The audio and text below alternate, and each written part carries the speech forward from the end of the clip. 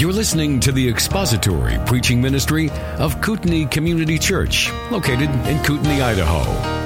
We pray that Christ is exalted and your spirit is blessed by the teaching of God's Word. For more information about Kootenai Church, please visit us online at kootenaichurch.org. Did you remember to redo the quiz? Did you remember that there was a quiz? Okay. This is going to be very easy. On the front page, everything is A. When I was an English teacher, I would give 87% of my kids did not speak English at home. A lot of kids from Vietnam, Turkey, things like that. And I would give them quizzes. I'd give them true-false quizzes, and I would say, all right, here's the code. And if they could figure out the code, they could get them all right. One particular true and false test code was cha-cha. Now, I don't know how anybody in this generation knew what a cha-cha was, but if they could figure it out, they'd know. True, true, true, true, true, false. True, true, true, true, true, false. How easy can you make it on people? All right, so on the front page, numbers 1 through 11 are all A. The two true falses, both false. And the justified person in the picture, neither one is a Christian. Now, the pastor called me on one in individual B, number 3, that I need to reword and change the order of some words. So your theologian cum laude, Jim Oshman, corrected me on that. So hopefully the whole thing was about it's what Christ does for you, not what he does in you. And that's the difference between Romanism and the Reformed faith. Well, let's deal with the monkey in the room first of all about Puritanism. Actually, it's not a monkey, it's an elephant. What about, how can you like those people? They killed innocent people in Salem, Massachusetts. Let's talk about that. I'll tell you a little story. I used to take my daughter, Michelle, on a vacation, just her and I. And the reason it was just her and I was she did not like sharing my attention with Mom. So Michelle and I would take a week's vacation every summer. And this particular summer, we went to the Northeast. We went to Concord, Massachusetts, to Lexington, where the Buckman Tavern was. And some interesting historical stuff. They had a bar there. This is where the Minutemen used to meet and plan their activities. And there was a bar there, and they didn't have any such thing as checking IDs for liquor. But you had to be able to put your chin on the bar. And Michelle was only 11 at the time, and she said, Dad, I could do that. And she called the guy on it, and he says, anybody could put their chin on the bar. She goes, you don't realize that in 1776, the average adult male was 5'4". Now, can you imagine Jonathan Edwards at 6'2", towering over his pulpit, preaching to those people down below? I was 5'4". See, I could have been an NFL lineman back then. I'm 5'9". And then we went to Plymouth Plantation near Plymouth Rock. Very, very interesting, and at least when we were there, run by believers. And we went into a home there, and the lady, they do it as character actors. They dress like it, they talk like it. And one man over his mantle had a bunch of Puritan books. Now, there were copies, make-ups, but I could see the title, and one was by Henry Ainsworth. I said, I see you have Mr. Ainsworth. He said, do you know him? I said, well, not personally, but I have his book. He says, are you a Calvinist? I said, yes. Oh, pity. And I said, why is that? I would never want to belong to a church that had a man's name after it. They named it after a man. I said, are you a member of the Church of England? He goes, yes. Never want to belong to a church that named itself after a country. And the lady was fixing breakfast, and they had muesli, which, if you don't know, is like granola, kind of, and a couple other things. And my daughter Michelle said, where's the milk? And the lady said, for what? To put on the cereal. We'd never put milk on cereal, child. Well, what do you put on it? Or why wouldn't you put milk on it? Don't you know that when you consume a liquid, you adopt the properties of the animal that gave you the milk? She says, cows are very stubborn. And Michelle was 11. She goes, I guess you don't breastfeed your kids. Women are stubborn. Now, if Dad had said that, he'd be in trouble. But an 11-year-old can say that. And then she said, what do you put on it? She goes, well, beer, of course. And Michelle says, I bet you never have any trouble getting the kids to come to breakfast.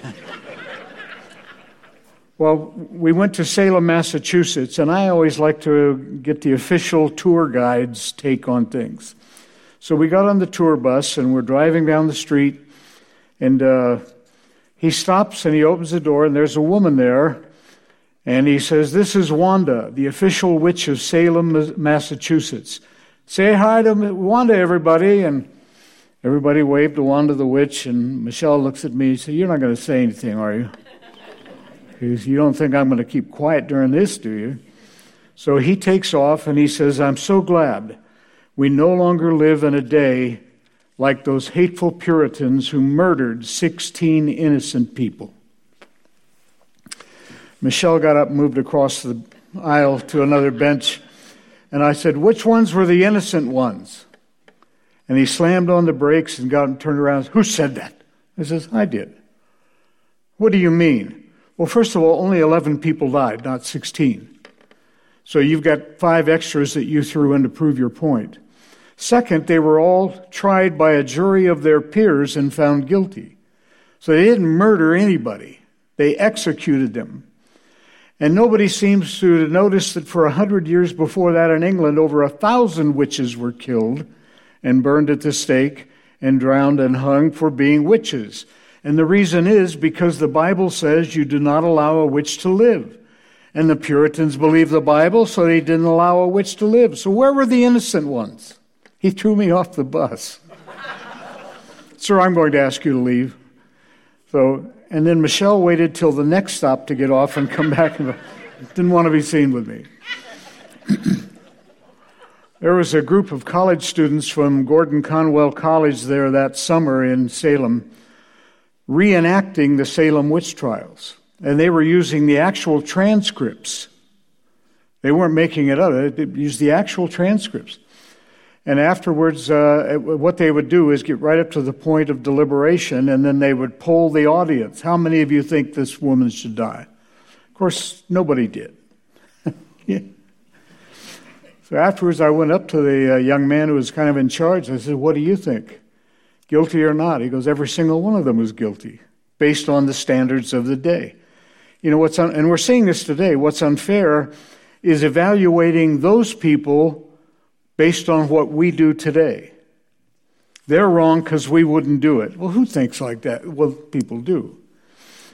So just my take on the Salem witch trials and all that. By the way, it was the Puritans who put an end to it.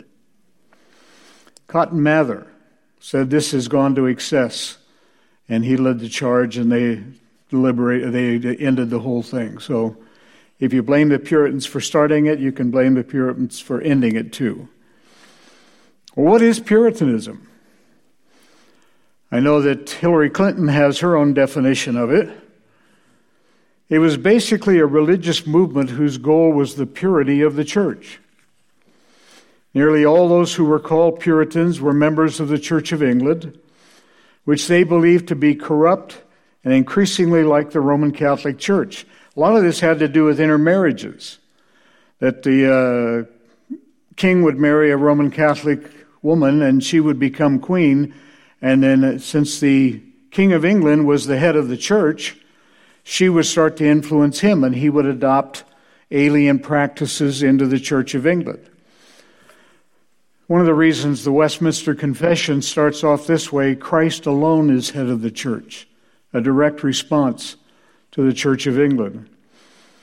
So the word Puritan was originally a term of derision. It was sarcastic. They just adopted it as a badge of honor.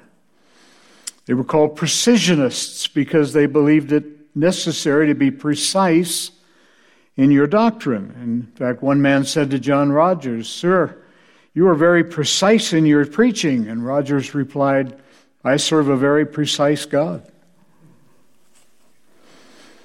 They were also called the disciplinarians because they believed in church discipline. Or the godly preacher. They were basically church reformers and preachers. They felt the Church of England had not sufficiently broken away from the practices and superstitions of Rome. And in their minds, the Roman Church was an apostate church because it denied and rejected the central doctrine of Christianity, justification by faith alone. Now, since the days of John Calvin, I quoted Calvin one time, and a teenager came up and she said, "You mean Calvin and Hobbes, the cartoon?" No. Since the days of John Calvin, the church has been defined by three things: the faithful preaching of the word, the right administration of the ordinances, and the proper exercise of church discipline. And when a church departs from any of those, she's forfeited the right to be called a true church. And when a church denies or rejects justification by faith alone, she's an apostate church. Has no right to even be called a church. The word for church in the Old Testament is ecclesia, from which we get ecclesiastical, which is the called out ones. We normally think of the Puritans as preachers, but they were Puritan lawyers, teachers and professors, farmers and merchants, Puritan housewives. J.I. Packer wrote a book called A Quest for Godliness. It's his book on the Puritans. He says their war cry was holiness to the Lord. They really believed that God required a holy life from those who profess to believe in and follow him. Just to give you an extreme example of the opposite, there was a country singer. I won't say his name now because he's on a lot of the Bill Gaither videos, and maybe he's been born again since then. But somebody questioned him afterwards and said, "You call yourself a Christian, but you sing all these songs about getting drunk and sleeping around and drinking double and sleeping single or vice versa." And they said, "How do you reconcile that?" And his answer was, "What's believing it got to do with living it?" What? That's called antinomianism. Our focus is to look at the movement, and particularly with the clergy. What is it they wanted to purify? And what was so wrong with the church of their day? Edmund Morgan wrote a book called Visible Saints, The History of a Puritan Idea. He said, Puritanism set much store by preaching, which they considered the principal means ordained by God for instructing people in the great truths revealed in Scripture. A thorough understanding of those truths was necessary to salvation, and Puritans therefore resented the appointment of ministers who were unable or unfit to instruct their congregations by preaching. Get this. They thought a minister ought to be learned in the Scriptures before he was a preacher. What a novel idea. In England, they said, too many ministers substituted an affected eloquence for sound knowledge and indulged in fond fables to make their hearers laugh. Does that sound familiar? My daughter said, for most preachers today, it's a joke, 3 points, and a poem. Or in ostentation of learning of their Latin, Greek, Hebrew tongue and their great readings of antiquities. Worse than those preachers were the ignorant and evil ministers incapable of preaching at all. This is my complaint about seminaries today. They're not turning out preachers. They're turning out facilitators. sharers, committee members, but they can't preach their way out of a bag. Why? Because people would rather have somebody hold their hand and tickle their ear, as Paul said, than somebody who will give them the whole counsel of God. In Essex County in 1586, the Puritans complained to Parliament about certain men. Mr. Levitt, parson of a certain town, a notorious swearer, a dicer, rolling dice, a card player, a hunter, a very careless person, he had a child by his maid. He was a minister of the gospel? Well, he was a minister. He wasn't a minister of the gospel. James Allen, sometimes a servant, unable to preach. He cannot render an account of his faith either in Latin or English.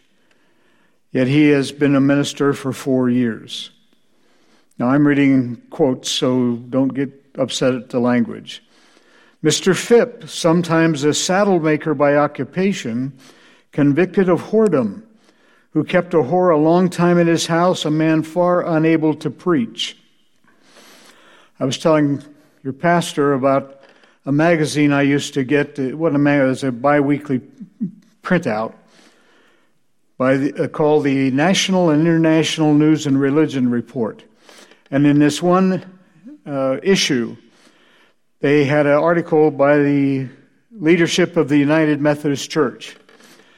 And it stated that after the third divorce, a minister ought to take a year off to work on his interpersonal skills. After the third? Mr. Atkins, 3 times presented for being drunk.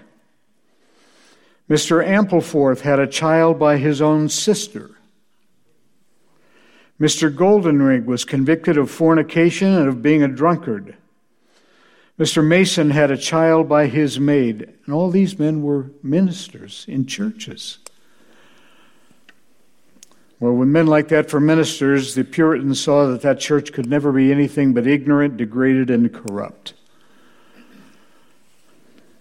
Again, the term Puritan was a term of derision. But in 1640, a man named John Geree, G-E-R-E-E, gave this description of a Puritan. The Old English Puritan was such a one that honored God above all, and under God gave everyone his due. His first care was to serve God, and therein he did not do what was good in his own eyes, but in God's sight, making the rule of God the rule of his worship. And let me stop there. There were 2 forms of worship. There's the regulative principle and the normative principle. The regulative principle says, if it's not commanded by God in His Word, we won't do it. The normative principle says this, if it's not forbidden by God in His own Word, we will do it, or we can do it. So the Puritans stuck pretty much to the regulative principle. Back to this description. He highly esteemed order in the house of God, but would not under color of that submit to superstitious rites. He was much in prayer, and with it he began and closed the day. He accounted religion and engagement to duty, believing that the best Christians should be the best husbands, the best wives, the best parents, the best children, the best masters, the best servants, the best subjects, that the doctrine of God might be adorned, not blasphemed. He was a man of a tender heart, not only in regard of his own sin, but others' misery, not counting mercy arbitrary, but a duty. His whole life he accounted a warfare, where Christ was his captain, and his weapons were prayers and tears. How could anybody have a problem with a guy like that? Okay, you say, big deal. What do they have to do to us today? Well, we're indebted to them for either instituting or defining these things. One, the doctrine of assurance. For the Roman Catholic Church, that's a damnable heresy. Second, our modern concepts of democracy. We are a democracy modeled after the Puritan Presbyterian Church, where you have courts of appeal. Our modern concepts of the Christian family, expository preaching. This church is known because your pastor is a biblical expositor, and a very good one. Practical theology, they call that casuistry. Richard Baxter wrote a book about that thick and that tall called A Christian Directory, which is the Bible applied to every area of life. For example, how much sorrow is too much sorrow? His answer was, sorrow is normal. Grief is normal until it reaches the point where it keeps you from holy duties. Okay, and then he'd lay out the scripture for that. Number 6, extemporaneous prayers by the preacher during worship. Church of England, everything was read. Bible commentaries, which is really the sermons put together on a book. Our modern concept of the church, pastoral counseling. Spiritual depression. They wrote a lot about that. Church discipline, systematic theologies, and church decorum. I told you yesterday about why the pulpit is elevated. Because we want people to look up to the minister and we want them to sit under the preaching of the word. You notice the cathedrals in England are in the shape of a cross. They were mainly preachers of God's word. Though a Puritan pastor had academic degree upon academic degree, he thought his highest calling was simply to be known as a, quote, preacher of God's word. They were expository preachers as opposed to being, quote, witty or clever preachers. And they were meticulous and diligent preachers. William Gouge preached 33 years on the book of Hebrews. Count yourself blessed. He's letting you off easy. Joseph Carroll preached 25 years on the book of Job. And if you've ever seen a picture of engraving of Joseph Carroll, he looks like a man who's been studying Job for 25 years. John Owen produced 4 folio volumes on Hebrews 7. On Hebrews. Arthur Hildersham printed 900 folio pages on the first 7 verses of Psalm 51. A folio is a book about this tall and about not necessarily that thick, but a tall book. This would be called a quarto book. There was a quote of the day, kind of a joke of the day. Why did the Puritans preach so long? I mean, a 2-hour sermon was not unheard of. The answer is they want to be around when the congregation wakes up again. Do you know why the morning service is at the time it is, 10:30 or 11 o'clock, somewhere in there for most places? Because the dairy farmers couldn't get there before that. And so they'd milk the cows, throw everybody in the wagon, not the cows, but all the family, and ride to the church. The church was usually on a hill because there were no street names. That's how you found it. You had to go up the hill, you could see it. And then they'd have lunch afterwards, and then they'd have a 2 o'clock service in the afternoon so everybody could be home to milk the cows at 5. My brother Dan and I understand this. We never could take a family vacation because the cows didn't take days off. So we had to take, if there was church camp, Dan went the first week, and I did all the chores, and then he'd come back, and he'd do all this, and I went to church camp. The Puritan sermon had 3 parts. 1, the introduction to the topic with the scripture text. Secondly, the doctrine stated and explained, or opened, they would call it. And then the application of the doctrine to the congregation. Application was at least 30 to 50% of the sermon. I had a complaint about a preacher I heard recently, and I said to him, "Your content was great. What am I supposed to do with it?" Now it becomes obvious how far we've come from that day when I'll anticipate your reaction to the following order of events from the daily routine of the Westminster Assembly when they drew up the Confession of Faith in 1643.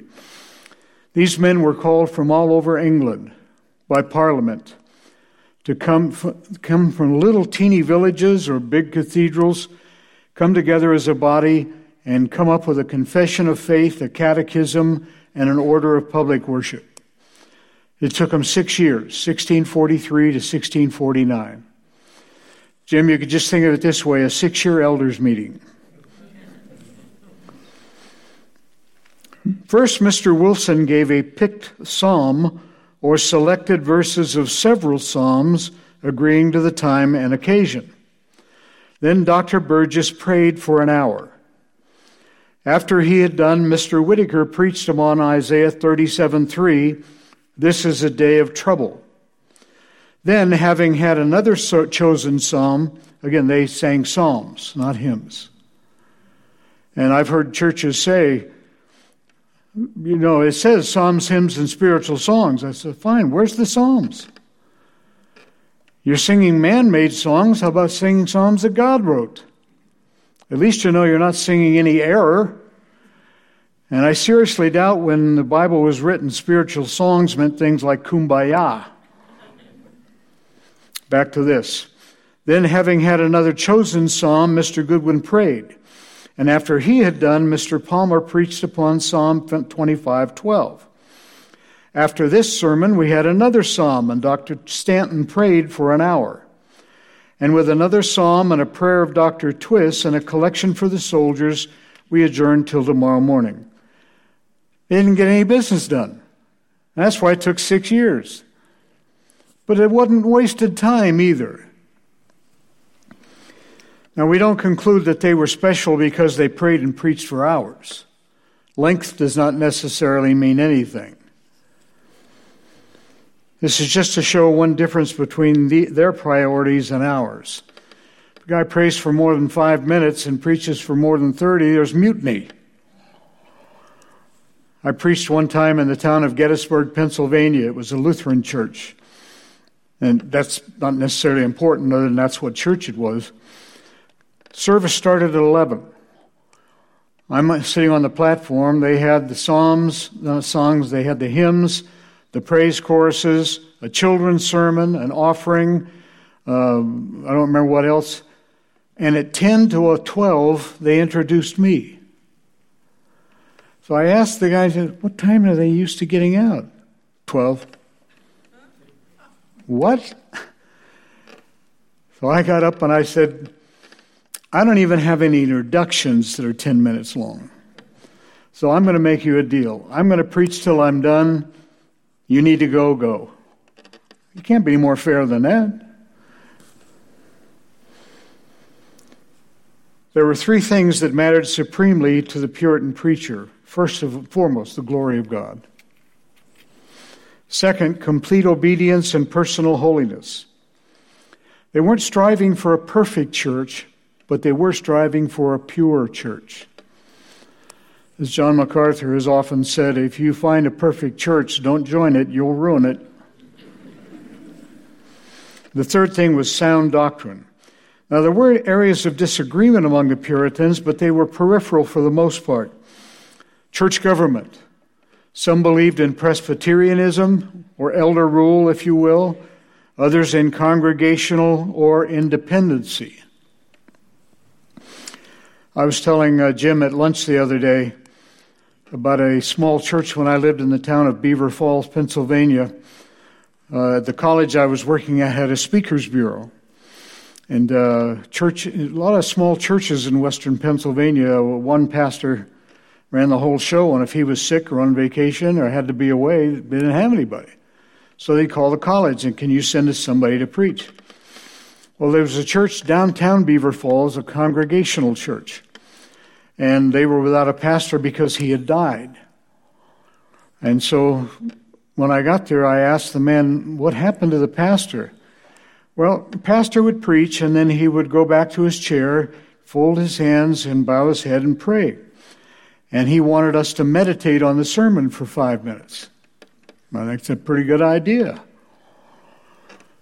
But this one Sunday, he finished preaching. He got up and sat in his chair, folded his hands, bowed his head, and died. Now, there's no better way for a preacher to go than that. I mean, finish your sermon, and the next thing you do is see Jesus. And I'm sorry to hear that.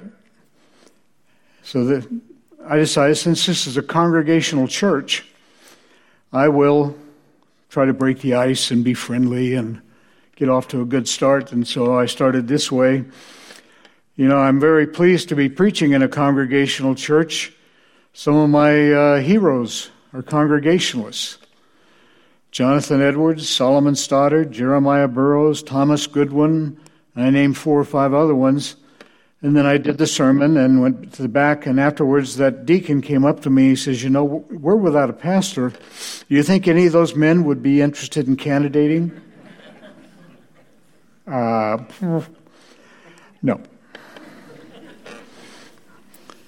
You can't make this stuff up better than it is. I got a call one day. The lady had a strong Texas accent. Hello, this is Wanda from Sweetwater, Texas. I'm calling from Reverend Billy Bob. Yes, ma'am. What can I... Well, he just read your book, Thoughts on Family Worship by James W. Alexander. Yes. We'd like to schedule Reverend Alexander for our next family conference. Now, on the back of the book, there's an engraving of James W. Alexander and his dates, 1798 to 1847. So I'm used to being punked. I kid a lot, and I'm used to people trying to get at me. So I waited a minute, and I said, well, ma'am, James W. Alexander's been dead for 150 years. It was quiet for a minute. And then she said this, so shall I tell the Reverend he will not be available? Yeah, tell him that.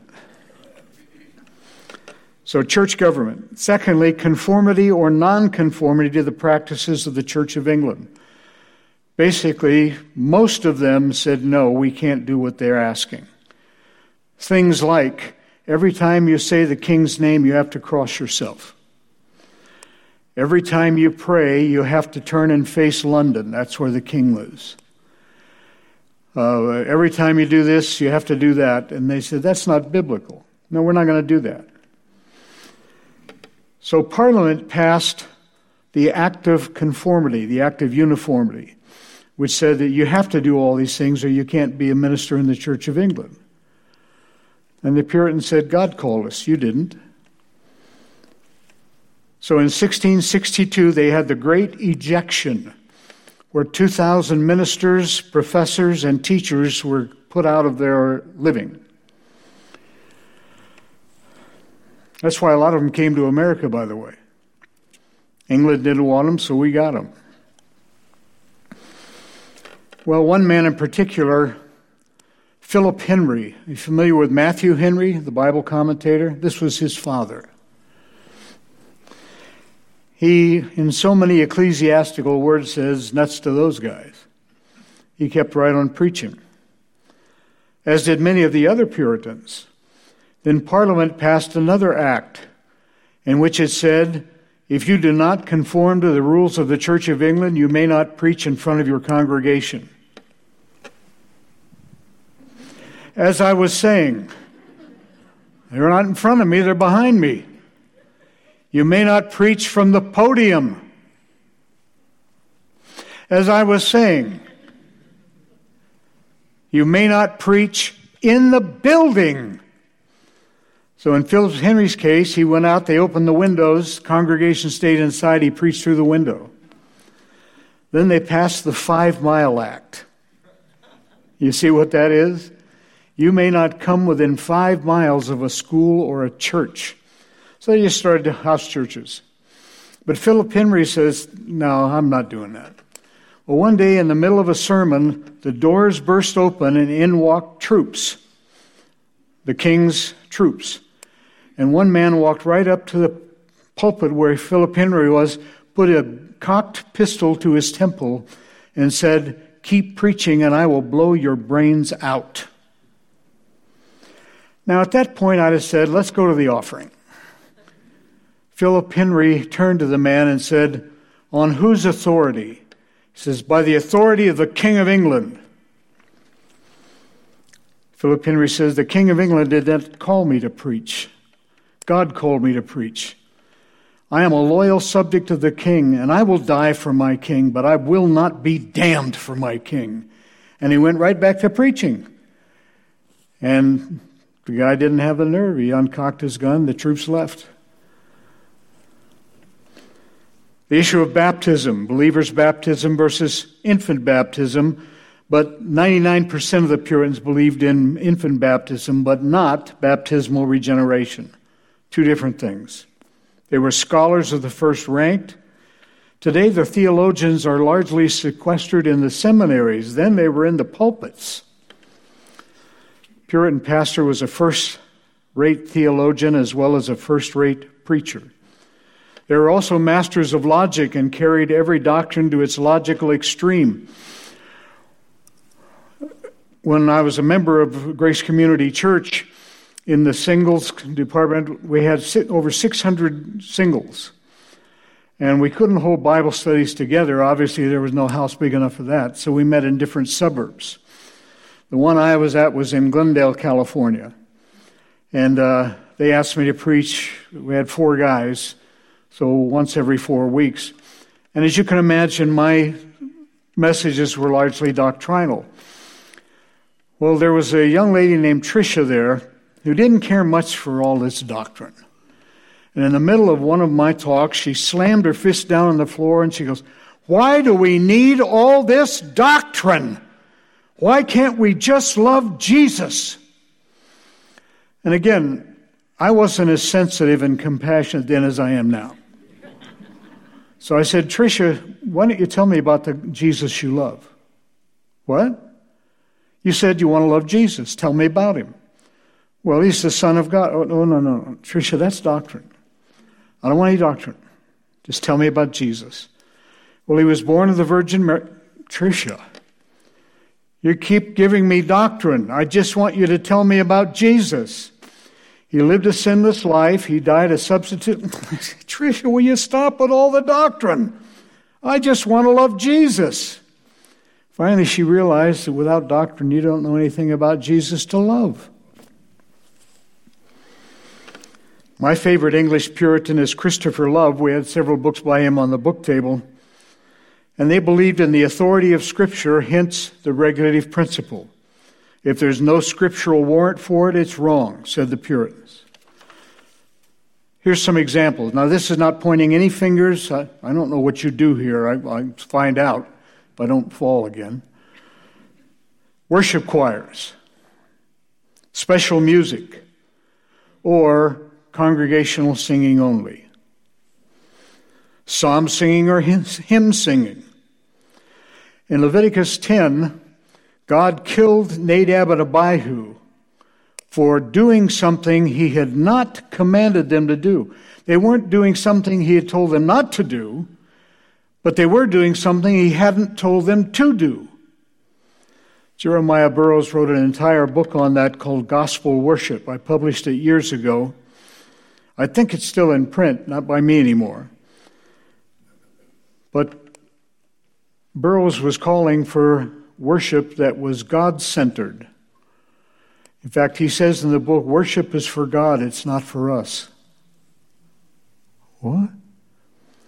I've been to churches, some of you older folks like me remember American Bandstand, Dick Clark when it was in Philadelphia. And every issue, they'd have a panel of 5 teenagers listen to a brand new song. And it was called Pick to Hit or something like that. And they'd listen to it, and then the teens would give it a number, like they do in Olympic diving. "Okay, what do you think of this new song? Pretty cool, huh? What do you give it, Bob?" "I give it a 6. It's snappy. It's easy to dance to." Okay, Susanna, what do you think? This was a 9. I can't wait to buy this record. That's what churches do today. Why'd you pick that song? Everybody likes it. Is it doctrinally sound? I don't know. Pastor Jim and I were laughing about how wrong it is for any congregation to sing that hymn, I Surrender All. It's a lie. You never surrendered all in your entire life for 1 second.